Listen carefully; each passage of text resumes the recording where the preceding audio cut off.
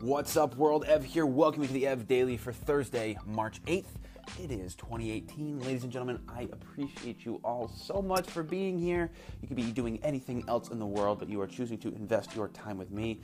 So as always, I promise to make it worth your while. Today, we're going to keep the mindset conversation going. Let's dive right into this one.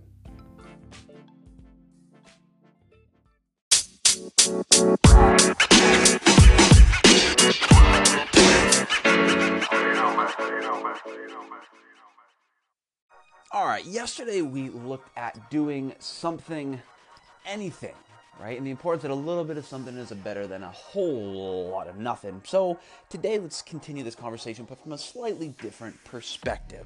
And what we're going to do is we're going to focus on what you can do, not what you can't do. Because when we're talking about all the things that we can't do, quite frankly, we are making excuses, right? I can't get to the gym. I can't eat that way. I can't get that many hours of sleep. I can't. Now, one thing I want you to understand, that if you've ever said any of these things, yes, I'm calling you out, but I also want to acknowledge that these are very valid considerations.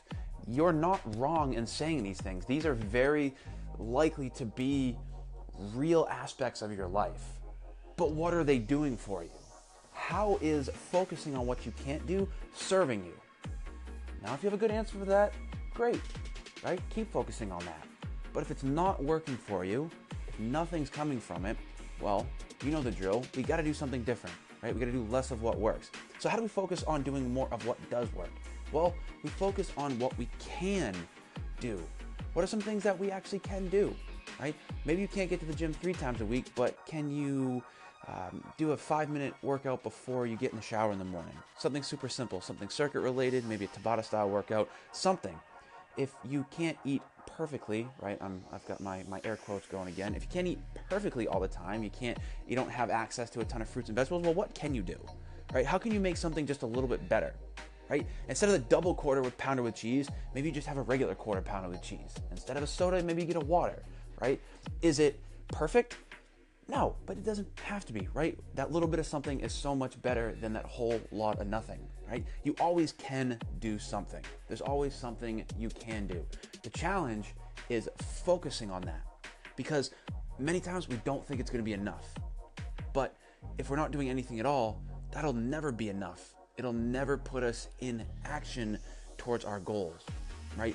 If you look at the words inaction and in action, right? In action, being in action, or the act of being inactive, right? The difference in the two is a little bit of space, okay? You know what that space is? That's your opportunity to choose. Going from inaction to being in action is a choice. So choose to focus on what you can do, not what you can do. Can do, not what you can't do.